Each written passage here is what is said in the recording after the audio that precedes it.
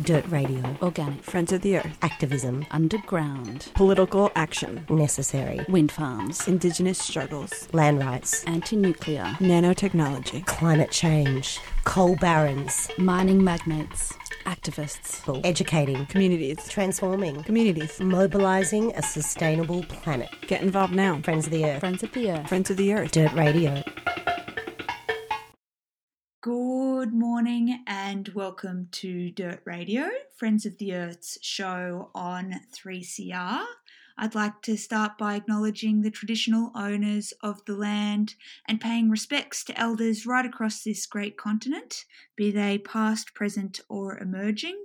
Sovereignty of these great lands has never been ceded, and the struggle to decolonise continues today. My name is Megan Williams, and today on the show I will be catching up with some independent filmmakers from Homelandings Media, Dan Schultz and Otis Philly, who have been living at Sunset Strip, which is on the Menindee, on Lake Menindee, near the town of Menindee in far west New South Wales, and they have been working with the community to understand so many of the issues that are happening throughout the whole community, not just the river, but they have been making a film series about the Darling Barker and how its health is affecting the communities out there. So we'll be catching up with them right after this community service announcement. You're listening to 3CR.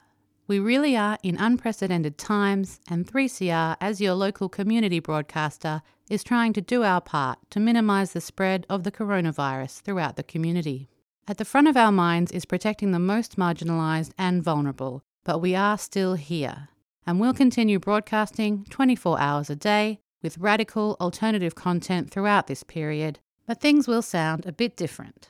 Some programmers will present their shows on the phone, and we'll be finding creative ways to bring you our regular programming. So stay tuned, stay safe, and be kind to each other. You're on Dirt Radio with Megan this morning, and we're talking to Homelandings Media, who have been making videos out along the Darling Barker. Joining me today is Dan Schultz and Otis Philly from Sunset Strip. How are you guys going? Hi, Megan. Good, thank you. We're good. Very good. Thanks so much for joining us. So maybe to start us off, can you tell us a bit of a story about how you ended up living at Sunset Strip and, what you're doing out there?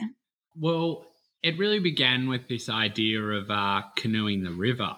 And we were hoping, we spent a month or so preparing to canoe the Darling River. We mapped it. We were doing our research about the towns, and we prepared this canoe trip. And we were going to leave in mid-December and come up. And we're really hoping to kind of do some canoeing, speak to some people, and record the people that we met, but canoe from town to town.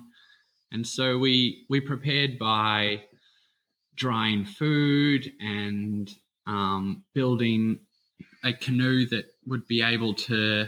We understood that there were pools of water, and that we would be wheeling the canoe in certain segments from pool to pool. But really, it didn't take us long when we reached Wentworth to very quickly realise that was very much not going to be a plausible scenario.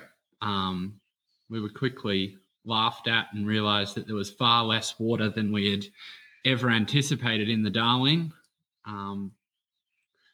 But so then we talked to a few people, and we were invited up to Menindee to come and meet some people.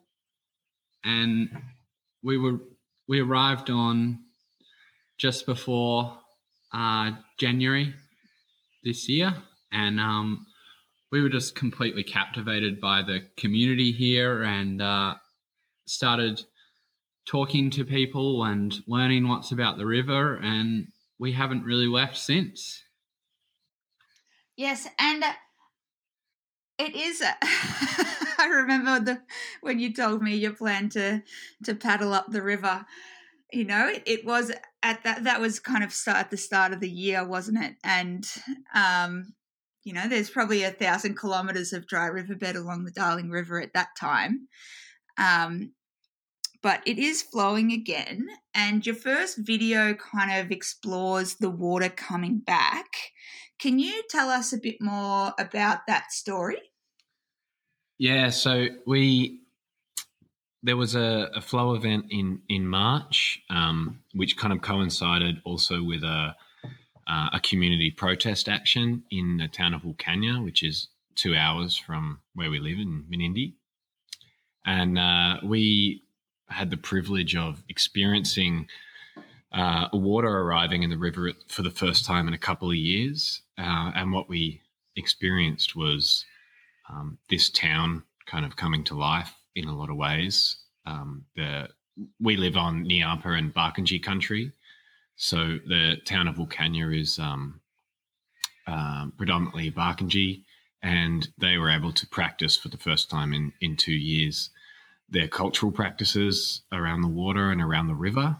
And also kind of it coincided with this community action, which was dedicated to trying to express the frustration that they have with water policy. So we made the first film we made was a bit about the connection between the health of the people in Wilcannia and the river, and also, you know, how they use the river when it is there, and the kind of celebration that occurred in the town when that water arrived in March. Mm. And can you tell us about any of your favourite scenes from that particular video? You know, did anything happen in that one that warms your heart or that really stands out to you? Look, for me, I think the footage of the kids jumping off the bridge was pretty extraordinary. It's a pretty high bridge in Wilcannia, and it's a pretty beautiful thing to see people playing in the river. And also there's, you know, kids making mudslides down the bank of the river and kind of sliding down it. And I remember I used to do that as a kid, but use black plastic, like put black plastic on a hill and then put a hose down it and soap it up and then slide down it, because we didn't have a river where I lived. But, you know, it kind of just reminded me of all these things that I did as a kid, and kind of not being able to do those things for years, you miss out on some of the memories that you would have, and some of the joy in childhood, really. So that's kind of what stood out for me in that film. Yeah, can I just add to that? I think that speaking to, you know, many of the elders and local elders, we hear a lot. You got to talk to the children. You got to talk to the kids. They're the future.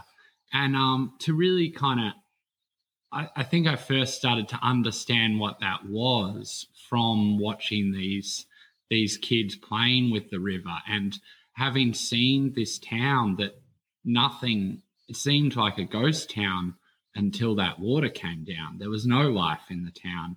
And really, this was day or a week into the water coming back, and that bridge was just absolutely buzzing with life.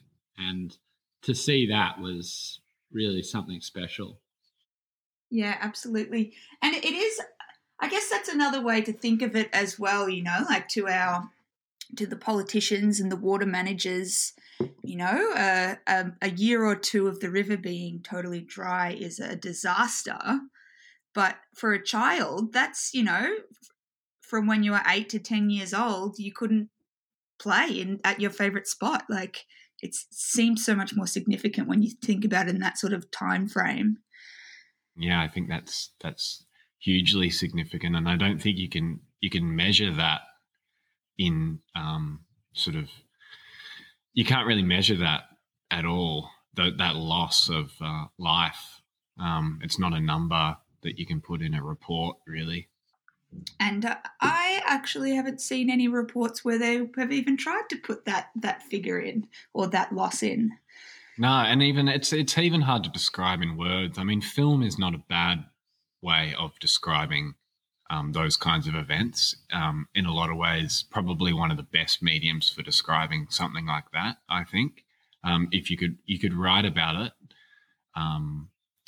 But certainly I think film, especially with kids, like we've interviewed kids and they don't always have a lot to say, but they express themselves through their bodies and through sort of playing.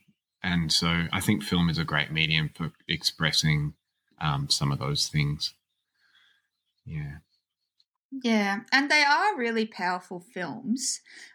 So you touched on how this first one, you've got the kids in the river and the river coming back really as the whole story, and that the third one also kind of explores a similar time with a protest that was blocking the Barrier Highway, blocking the bridge on the Barrier Highway, which is the main road between Sydney and Adelaide. Can you tell us a bit about that day? Yeah, well, that was a pretty special day for the community.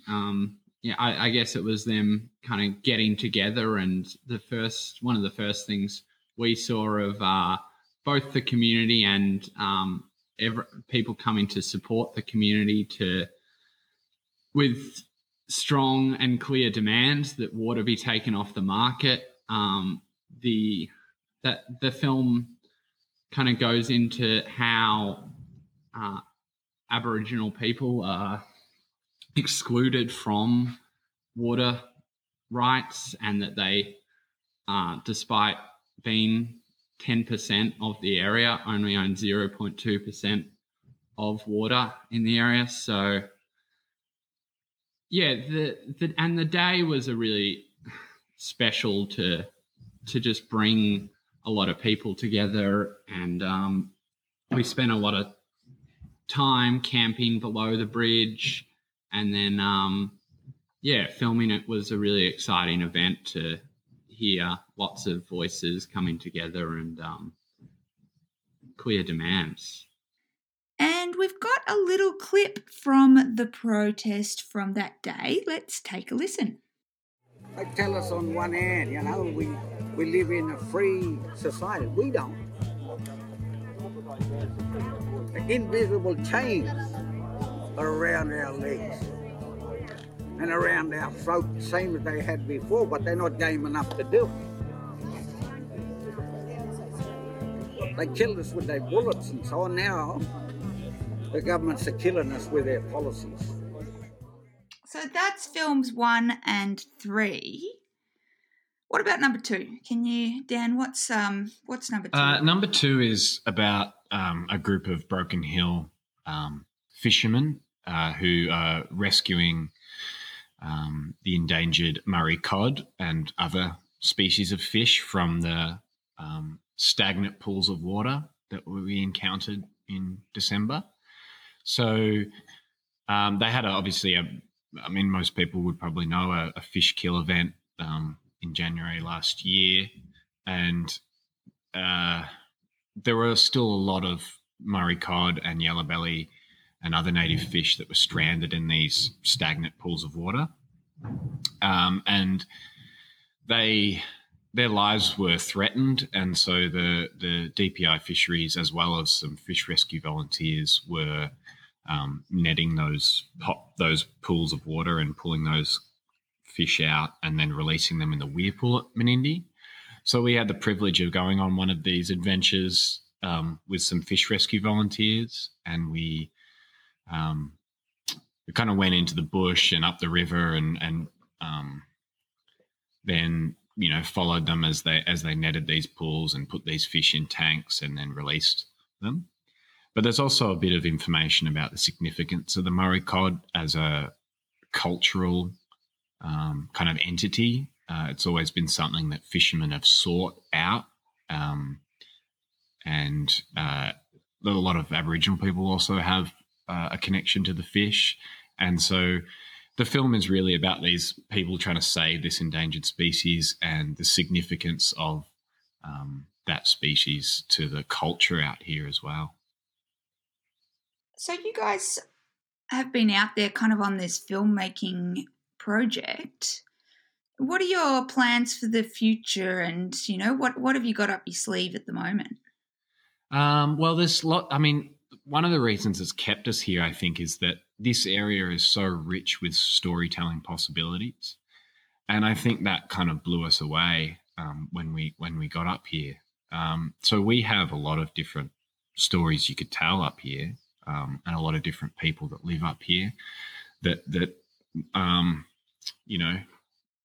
would share their stories with us. So we kind of think there's an infinite possibility here. So we kind of can't imagine ourselves kind of leaving. And being that we've escaped the city life, especially during Corona times, like it just seems like establishing ourselves in this community and making efforts to kind of document what's going on out here seems like something that is not going to end anytime soon. So, I mean, we have film projects that we're looking at and thinking about and designing. I'm reasonably reluctant to talk about them, but basically we're going to just keep doing what we're doing and try and finish this web series which we're making, which is called This Is Water, which these 3 episodes we've discussed comes from. And, just keep talking to people and keep experiencing the land and the waterways out here. Yeah, and I am interested in how your experience has been coming in as an outsider and, moving into a remote outback place. Like, how has the community responded to the work you've been doing, and, what's life been like for you?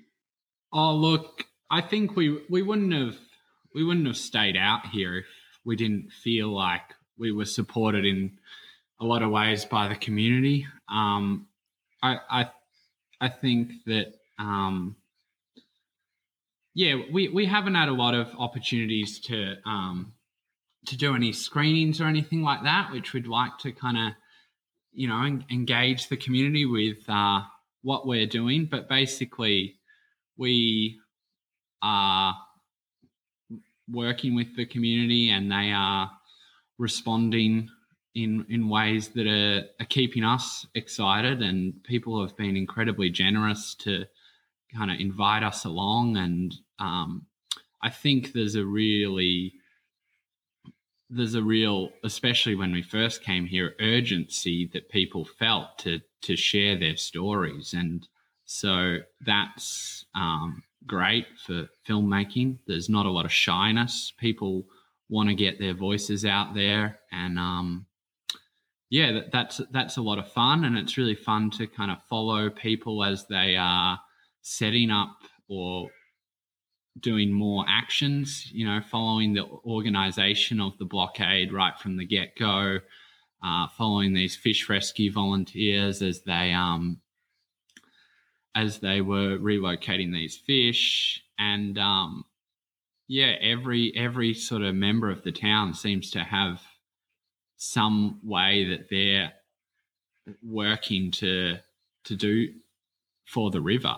And so that's a lot of fun, and it means that there's a lot of people to talk to, and it's still certainly not over it, despite the fact that there's a bit of water coming down the river. So yeah, that's what's going to keep us here.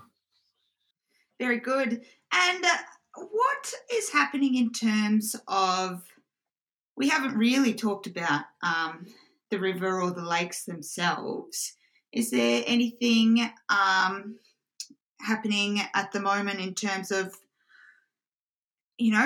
getting political outcomes or getting policy changes to the way the river is managed?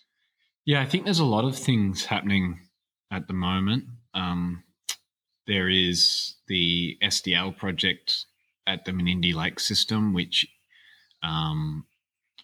the government are trying to had a bunch of proposals for some sort of infrastructure changes and things to the Menindee Lakes, and the stakeholder advisory group, which is a group of various organisations that the government were sort of talking to, they've pulled out of talks because the proposals were pretty insufficient. And I think at the end of the day, the community just want these lakes filled back up and the water protected until the lakes are full and there's full connectivity throughout the system. So they've pulled out of those talks, and there are some ideas for actions being planned in order to kind of express that idea that basically, you know, they don't really need sort of infrastructure for the lakes. There's other infrastructure projects like bitumizing the road and that sort of thing that would benefit the town, but basically changing the lakes, I don't think anybody in the town would want that to happen. So it's a matter of expressing the fact that they just want water protected until there's full connectivity in the system and until the lakes are full. So there's all these different things happening and different campaigns for how to restore the river system to its full health. But for this town, I think it is that Menindee Lakes project, which is probably has everyone's eye at the moment. So most of our listeners are still at home under lockdown in Melbourne. We are, of course, on 3CR. So Dan and Otis from Homelandings Media, what can people do if they're interested in getting informed and they want to learn more about what's happening out along the Darling Barker? Where can they go? Well, you can watch our web series, This Is Water, at our website, homelandings.com.au. You can also follow us on Facebook or Instagram. Probably just Google Homelandings Media and you should be able to find that. But if you go to our website, www.homelandings.com.au, you can find our films there. And there's lots of other really good media around the issue as well, which you can connect up with, lots of different Facebook groups. And at the end of the day, I think, when the lockdown's over, I think people kind of moving out to the country or to Western New South Wales is also a pretty good option too, to connect with the river and connect with the land. Absolutely fantastic. Well, thank you so much for joining us on Dirt Radio. Thank you, Megan. Thanks, Megan. We'll be back right after this.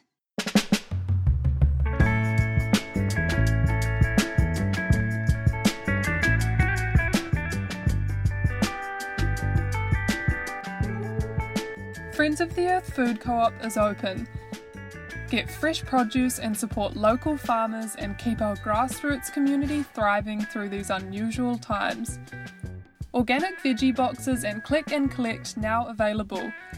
Visit www.foefood.org/click-collect to place your orders. Or pop in store at 312 Smith Street and see how we're adapting with our new physical distancing layout.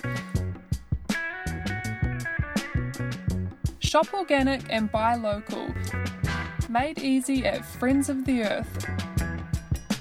A proud 3CR supporter.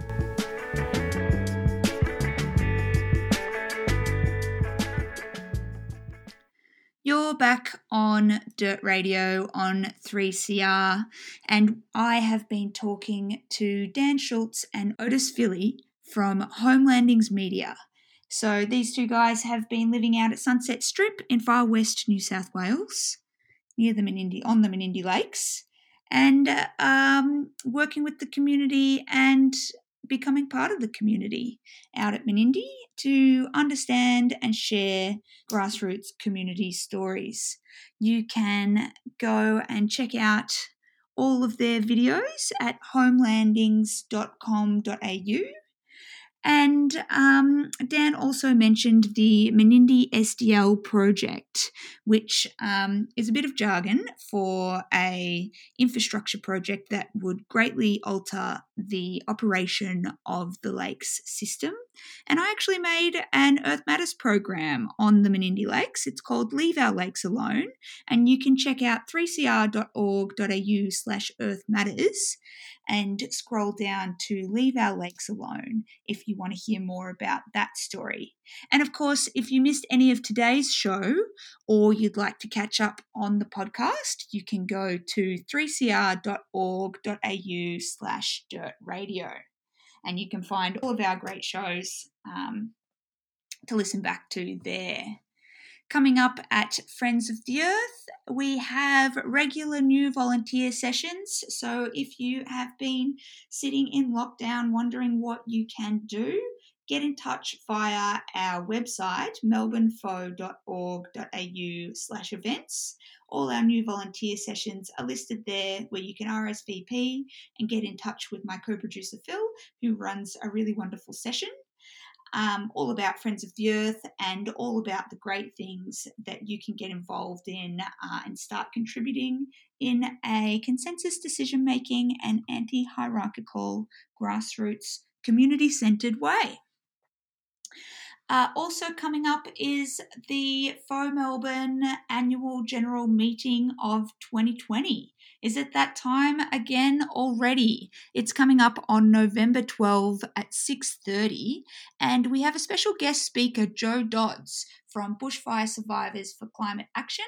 It's a members-only event, but of course anyone can become a member at Friends of the Earth. So if you're not a member, perhaps look at that new volunteer session and learn how to sign up and start being part of the FO family.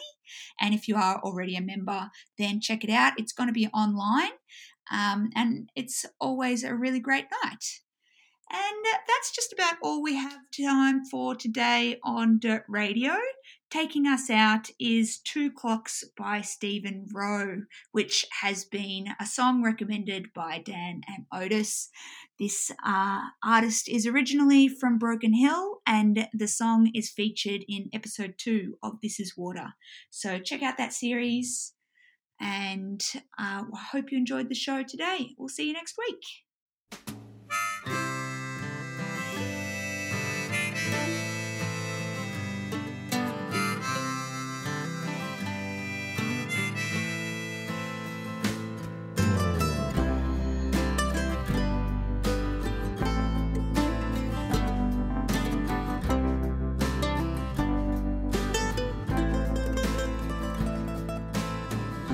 I live in a town called Hollywood, and people back home think that is good. But I live at the bottom of the hill, where life means nothing and you get cheap thrills. I've got 2 clocks on my wall. One is there to catch me when I fall. It gives me memories, I feel I'm home. The other makes me feel like I'm alone.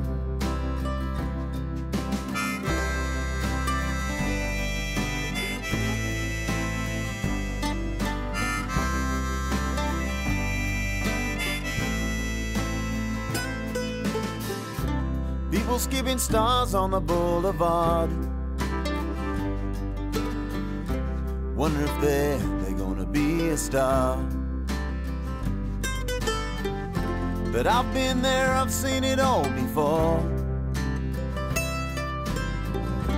That's why I'm looking for a door. I've got 2 clocks on my wall.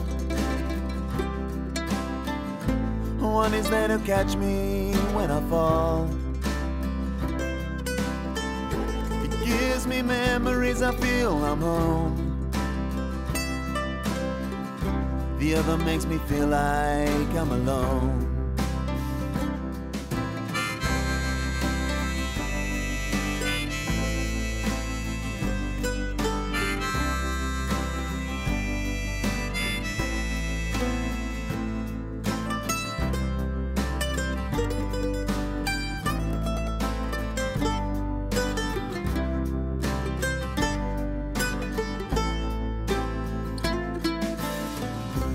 There's no place like the Silver City.